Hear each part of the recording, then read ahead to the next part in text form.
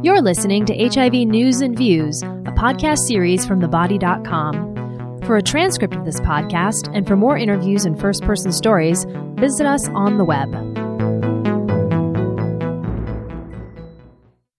Welcome to HIV News and Views. My name is Bonnie Goldman, and I'm editorial director of thebody.com. Today, I'll be talking to an old friend, HIV clinician and researcher Dr. Joe Gallant. He was the Body's first online expert, and he's just had a fabulous new book published. It's called 100 Questions and Answers About HIV/AIDS, and it's geared for someone with HIV who wants to learn more. Welcome, Dr. Gallant. Thank you so much for taking the time to talk with me. My pleasure, Bonnie. Good to be back. Today, I was going to ask you some questions, not only about your new book, but a little bit about how you got started answering questions about HIV back in the dark days of the pandemic in the U.S., when there were few treatments and people were desperate for information. Well, I can't remember when it all started. I just remember it was not only the dark days for HIV, but it was the dark days for the Internet. And I remember being on AOL. I think I was one of their charter subscribers, and there was this chat room about HIV, and just all sorts of horrible misinformation going around within this. I don't know if it was a chat room or just a bulletin board or something. And I started answering questions. I said I was an HIV doctor. I don't think I said who I was. And people started sort of depending on me to respond. And then I ended up started getting hundreds of emails in my inbox every day from people who had a lot of questions about HIV. And I really had to stop doing it. It just became overwhelming. Do you remember what kind of questions that were being asked at the time? Most of these people were people who had HIV and were asking questions about their treatment, about symptoms, about testing, and just kind of questions that they either weren't getting answered by their physicians or maybe they didn't have HIV expert physicians taking care of them. Some of the questions were about, fear of HIV and the worried well who were worried that they had it, but mostly it was from people who had HIV.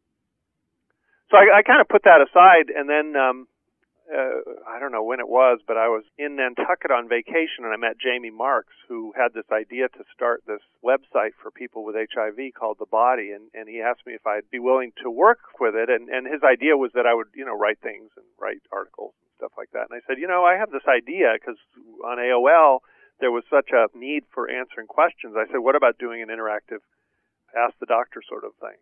And we did that, I think, it was certainly the first one for HIV. I don't know if it's the first one for other diseases, but initially I was the only one on it, and then later they started adding additional faculty, and then I had to move my forum off to the Hopkins website when they opened that up. But that was how it all got started. And so do you remember what was your experience when you first started answering online? I mean, was it different than the questions you were getting in AOL? Pretty similar, except that I would say that there was now more stuff coming from people who were not necessarily positive, but just afraid of being positive or afraid that they were infected. So we were getting a little more of the kind of wacky questions because the AOL bulletin board had sort of been really focused on people who were already positive. So we got a broader diversity of questions from a more diverse audience. Yeah, it was something like, so it was like a very exciting moment in the world of HIV. I mean... Yeah, 1996 was really a real high point. And it also, at the same time, it suddenly, HIV became even more complex, and the decisions that you had to make, the impact of the decisions and the importance of making correct decisions became even more important now that there were drugs that we could really treat of HIV effectively with. So it was an interesting time to be answering questions because we were all learning at the same time.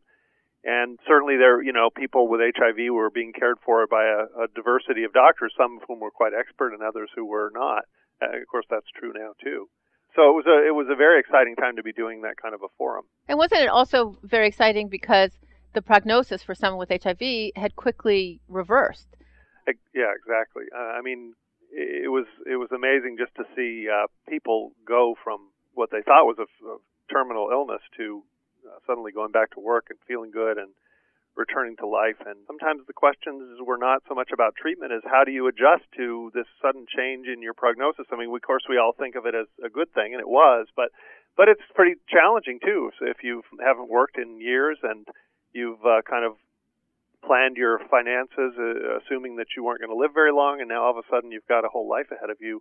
It presented some challenges, even though it was a wonderful turn of events. So you were seeing this both in your daily practice at Johns Hopkins as well as online? Oh, yeah, absolutely. Yeah, it was interesting to watch these adjustments take place. And I think a lot of us clinicians, we were so excited about the medical results that when our patients started coming to us kind of, sometimes being depressed or guilt-ridden or relationships breaking up, we at first we didn't really understand the impact of such a huge change in prognosis. But, I eventually learned that good stress is still stress. Even though this was all good news, it was presenting big challenges for a lot of people. And there were all sorts of emotions that were sort of unexpected, both from my standpoint and also from my patient's standpoint, that came about as a result of this good news. So what was the most surprising thing you discovered when you began answering questions online? Was there anything that surprised you that you hadn't seen in practice? Well, I don't deal with very many HIV-negative people in my practice. So everybody I know has got HIV, and by the time I see them, they usually already know they have HIV. So I'm not dealing with all these people who think they have HIV or are afraid they have HIV. And I learned a lot about the depths of, what shall we say, paranoia, hypochondriasis, sexual guilt. I also learned all sorts of things about some interesting sexual practices that I'd never even considered before, because everybody wanted to tell me what they were doing sexually in order to get them worried about HIV. So the descriptions of their activities were sometimes rather graphic and often things that I wouldn't have thought of before.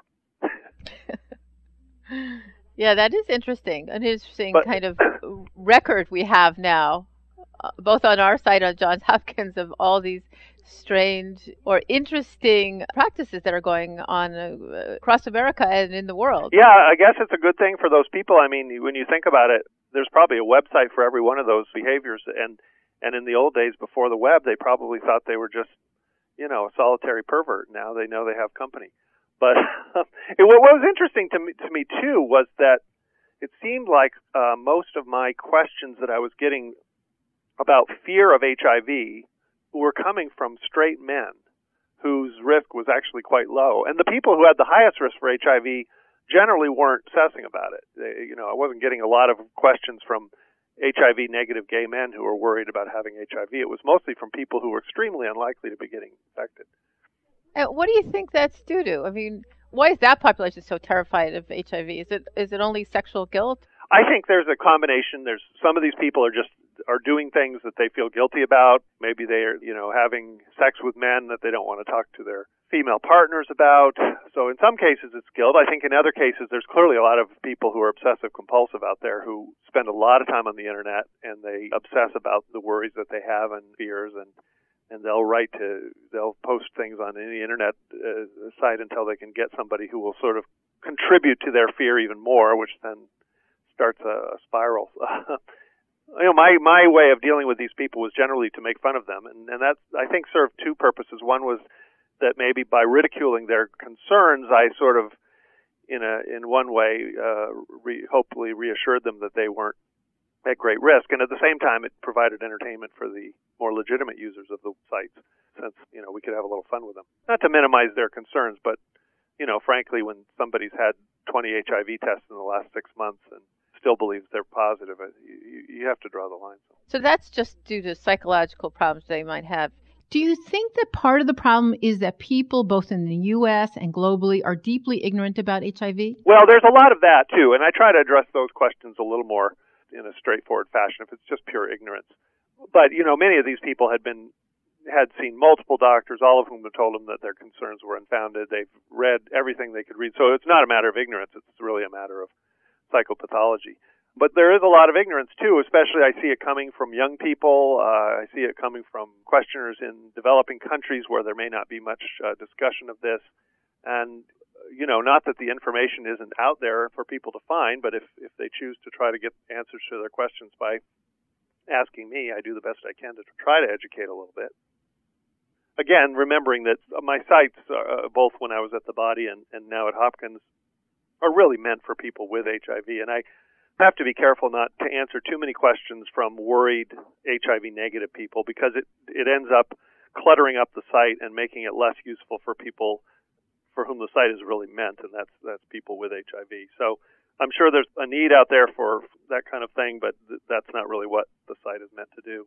So how many years have you been answering questions online, do you think? I would say since 96. I mean, that thing that I did on AOL, that only lasted for a few months and it was unofficial. So I guess I've been doing it continuously since 1996.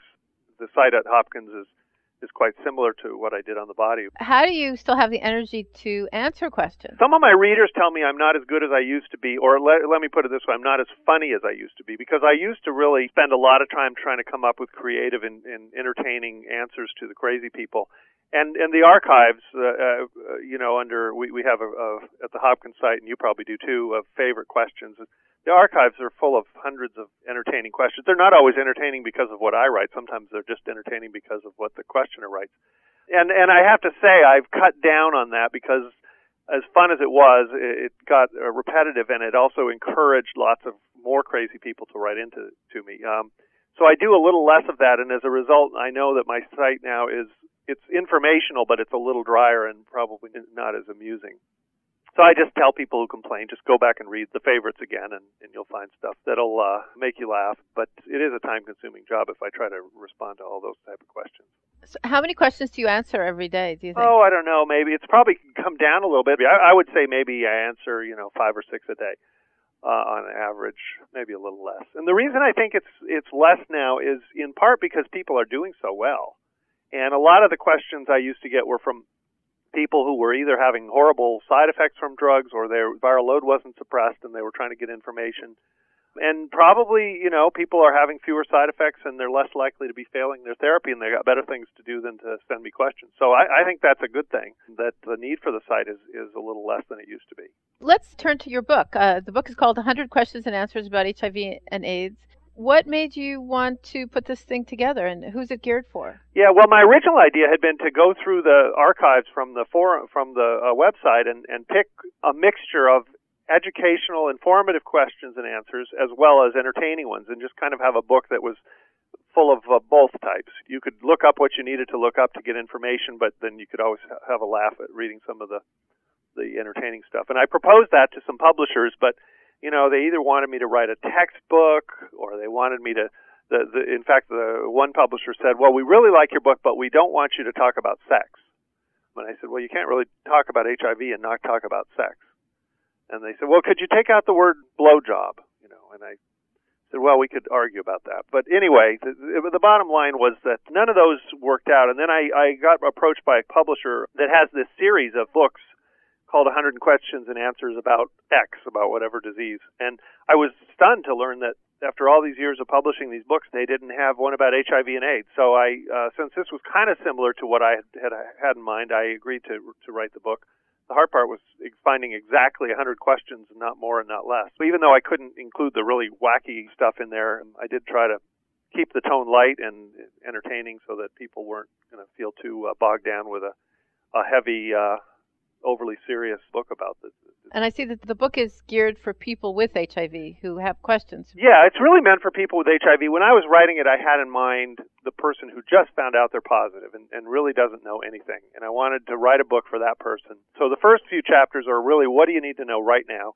And then it goes into more detail about things that, after you've sort of learned the basics, the things that you'd need to know. It has real basic information. What does HIV do? What's a CD4 count? What's a viral load?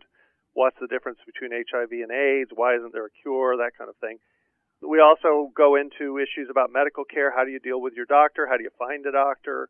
What kind of tests should you be getting? What kind of vaccinations? And talks about when do you start treatment? What kind of treatment? Why do you need to be adherent? Why can't you stop treatment? We go into side effects, toxicity, the opportunistic infections. And we I have sections about women, about pregnancy, co-infection with hepatitis C, depression, things like that. And just sort of basic sections about how do you live with HIV? Can you travel? Can you have pets? What can you eat? How do you have sex? How do you deal with HIV-negative partners? So I think of it as pretty comprehensive. And when I was done with it, it was hard for me to come up with any questions that I was missing, although I'm sure somebody could think of some. So I thought it was interesting that you included questions like, how do we know that HIV wasn't created in a lab? Yeah. Well, I got to the end, and I had a chapter called Questions for People Who Still Have Questions. And I dealt with a lot of these conspiracy theories. How do we know that HIV doesn't cause AIDS? How do we know it wasn't created in a lab? How do we know the drug companies haven't just developed a cure that they're keeping secret? People who believe those theories are probably not the types of people who are going to read my book, but I wanted to try to dispel some of those myths because we've got more important things to do than to get bogged down in things that are clearly not true. But I didn't want to ignore those sentiments or those concerns because I know there are a lot of people who still believe in those theories. But I think it's interesting that you've included them. Do you find that both on the web and in your practice that there are still feelings out there or theories that the drug companies are withholding a cure? I don't see that so much in my own patients because, after all, by coming to see me, they've kind of, you could say they've accepted the establishment view about HIV, and they're voting with their feet. But when I talk to patient groups or lay audiences, I still hear that. I still hear some of those concerns. I certainly get it on my website. There's still a dwindling number of HIV denialists out there who think that HIV doesn't cause AIDS. And it's sad because what I see is that the belief in these theories can really be damaging, and it causes a lot of people to avoid the healthcare system, to avoid medical care. I've seen people die as a result of belief in these theories. And so I think it's not just a curiosity to talk about them. I think in a book like this, we really have to deal with anything that could get in the way of people's willingness to accept medical care, which is life-saving. So how do we know that the drug companies aren't withholding the cure to make money? A lot of people think, well, my God, the epidemic's been going on now since 1981. Well, shouldn't we have a cure by now? And I point out that, we really don't have a cure for any viral disease at all, with the possible exception of hepatitis C, and we don't cure that very often.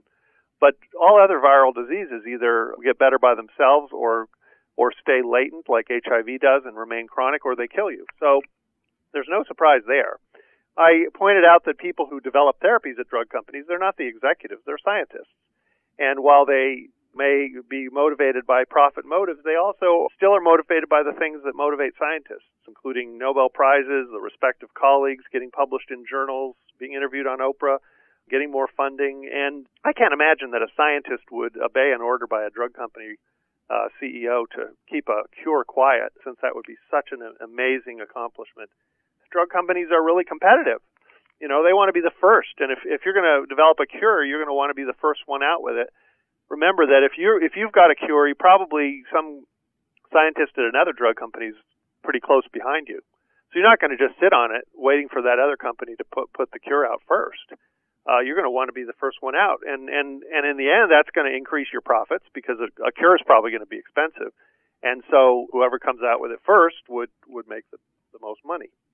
I would also point out that one of the arguments that people make for this idea that drug companies actually have a cure is that if you cured HIV, it would be cheaper, and instead of getting lifelong profits, people would get better, and they wouldn't have to take drugs anymore.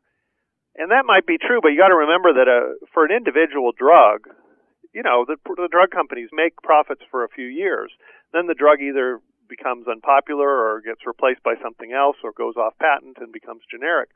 So drug companies are not looking forward to endless profits from these drugs. They know that they'll get some profit, and then their time will have come. So if they could actually come out with a cure, it could actually be more profitable for them than just treating the virus chronically. What do you find on your online forum is most asked in 2008? Is it women who want to have a child with a negative partner? Is it treatment experienced people looking for a good regimen? I think right now, the most important questions and often the most asked questions have to do with how we can best use these new drugs that have come out in the last year. We talked about 1996 being a really exciting time in HIV history, but actually 2007 and early 2008 are also very exciting years because we've had 3 new drugs in the last year, all of which are important drugs for people with drug resistance. And we now are at a time, for the first time in the history of the epidemic, where virtually everybody can be effectively treated with an undetectable viral load. And I think a lot of the questions I get from both doctors and patients are, how do I best use these new drugs to make sure that they work and that they last? And so I get a lot of that from the HIV-positive users of the forum. I still do. Of course, I still get my usual questions from the worried well, but those don't change very much over the years. Do you think that the currently newly diagnosed people need to learn as much as patients did 10 years ago? Meaning people go to their doctor, they get the treatment, they go back to work, and that's it. I think actually they need to know more, even more now. And the reason for that is because treatment is so effective, it's so important that it be done right. And, in the old days, we would argue about should you give AZT when your T cells are below 200 or below 350 or below 500. But in the end, AZT had a very modest benefit, and it didn't last that long. So if you got that wrong, it wasn't going to make a huge difference. But today, because the drugs are so effective, anything you do right is going to make a huge difference. And if you do things wrong, you risk the issue of drug resistance and of using up really good options. So I think the more effective a treatment is, the more important it is for it to be done right and for patients to educate themselves before entering into that very important first step. Fortunately, there's less that you have to know now about things like opportunistic infections and symptoms of HIV because hopefully we treat people before those things happen. So that's not as important, but the issues about treatment and about adherence and about how to put together a good combination and resistance, those are more important than they ever were. It's simpler for people with HIV now because they don't have to take as many pills and it's easier and fewer side effects. But in some ways, you could argue that it's more complicated for the clinicians who are prescribing the medication, just because there's so many more choices than there used to be. And how do you make those choices correctly? I'm always glad to see people with HIV writing to me to try to, not that they don't trust their doctors, but that they want to be more of equal partners with their doctors. And they want to know what questions to ask. They want to know enough information to have an intelligent conversation with the clinician about their treatment. And I think that educating yourself in that way can only help. Have you also been surprised, as your role as an online expert, at the lack of knowledge by a lot of providers that you see in the questions that people are asking, like my doctor's giving me Truvada, tenofovir, or something like that, Yeah, I have seen that, and that has not changed. It continues to be an issue. Now, in some cases, it's just a matter of opinion or a difference in style, and the doctor's not necessarily wrong, but it's not something that I would do, or maybe it's something that was, they're using a drug that is still a legitimate drug, but not preferred anymore, that kind of thing. And that's okay, but every once in a while I'll come across somebody who's really getting really horrendous care, people who are on Combivir by itself, or just all sorts of things, relics from decades ago. And in some cases, I actually have to be pretty blunt and say you need a new doctor. I so far haven't been sued for saying that, but there's some mistakes are just too extreme to pass up. With the less extreme mistakes, I try to be a little more diplomatic and say, you might want to consider another opinion, or you might want to print this out and show it to your doctor and see what he has to say, that kind of thing. Do you think that this is happening really because HIV is such a fast-changing field and that it's very, very hard to keep up with the changes?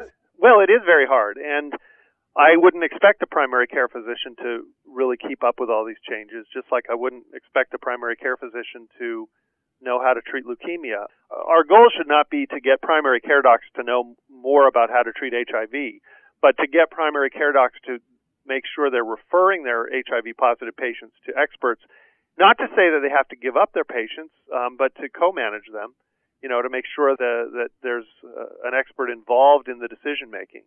We don't have enough HIV experts in this country to do primary care and HIV for everybody with HIV. But it is important that people with HIV have the input of an expert, even if it's infrequent. How do you find an expert? Well, that's an issue. How do you define it? There is currently no official specialty for HIV medicine, although the HIV Medical Association, which is a branch of Infectious Disease Society of America, is thinking about establishing a credential with a special test. There's also the American Academy of HIV Medicine that has had an expert certification process. There's arguments about whether this is the right way to go, but at least it's a start to try to establish, what kind of knowledge base doctors should have to be qualified as HIV experts. And it also, I think, it brings out, it sort of selects out those clinicians who really want to be devoting themselves to HIV enough to take these tests or to apply for those certifications. it doesn't mean that somebody who's on the list is necessarily an expert, but it's a step. So have you done a book tour, been on TV as a result of the book? No movie contracts, nothing like that. No Oprah yet, but I'm just waiting by my phone. Yeah. Well, do you think people aren't picking up your book so readily is because HIV is still not being focused on in American mainstream society? If you wrote a book about diabetes or something, I don't know, about something where you wouldn't talk about sex or something. Well, I think my book's much more interesting than diabetes because we talk about sex. I mean, how much, they probably only have one chapter about sex in a diabetes book. We got all sorts of chapters in this book. So I think it would provide hours of entertainment for somebody who didn't have HIV, but I'm biased about that. No, I think it's probably, according to the publishers, they don't tell me how much it sold, but they tell me that it sold more than the other books in their series, for what that's worth. So pleased to hear that. And, my patients bring it in to get it autographed. I don't know if they've read it or not, but I guess maybe they'll tell me once a year whether it's selling or not. I've done some patient forums locally in Baltimore, and here when we do that, the audience is often fairly disadvantaged financially, inner city minorities.